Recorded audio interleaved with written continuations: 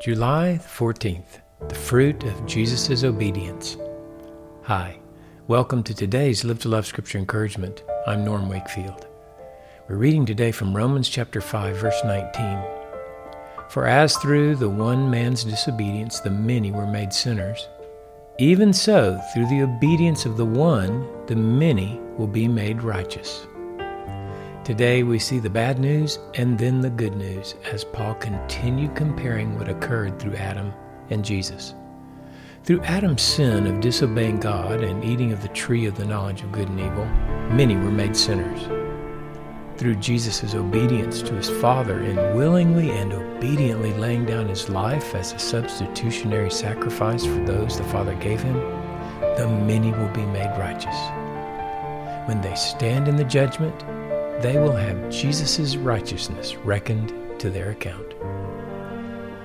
When we pause to consider and meditate on this wonderful hope of the gospel, we should be in awe that this righteousness is 100% the result of God's purpose in eternity to set his affection upon everyone whom he put into his Son.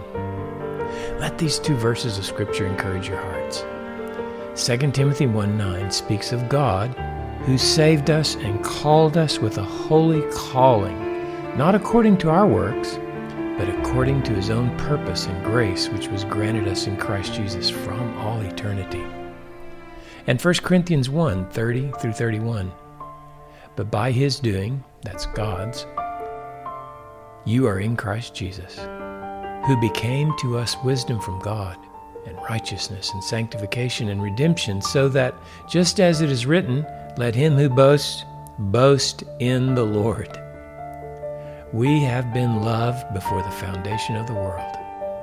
Not because we were good, not because he saw that we would believe in Jesus, but purely because he created us in Christ and chose to love us forever. As the beloved of God, today we can live to love with Jesus because we've been loved by God and are fully satisfied with all that Jesus is for us.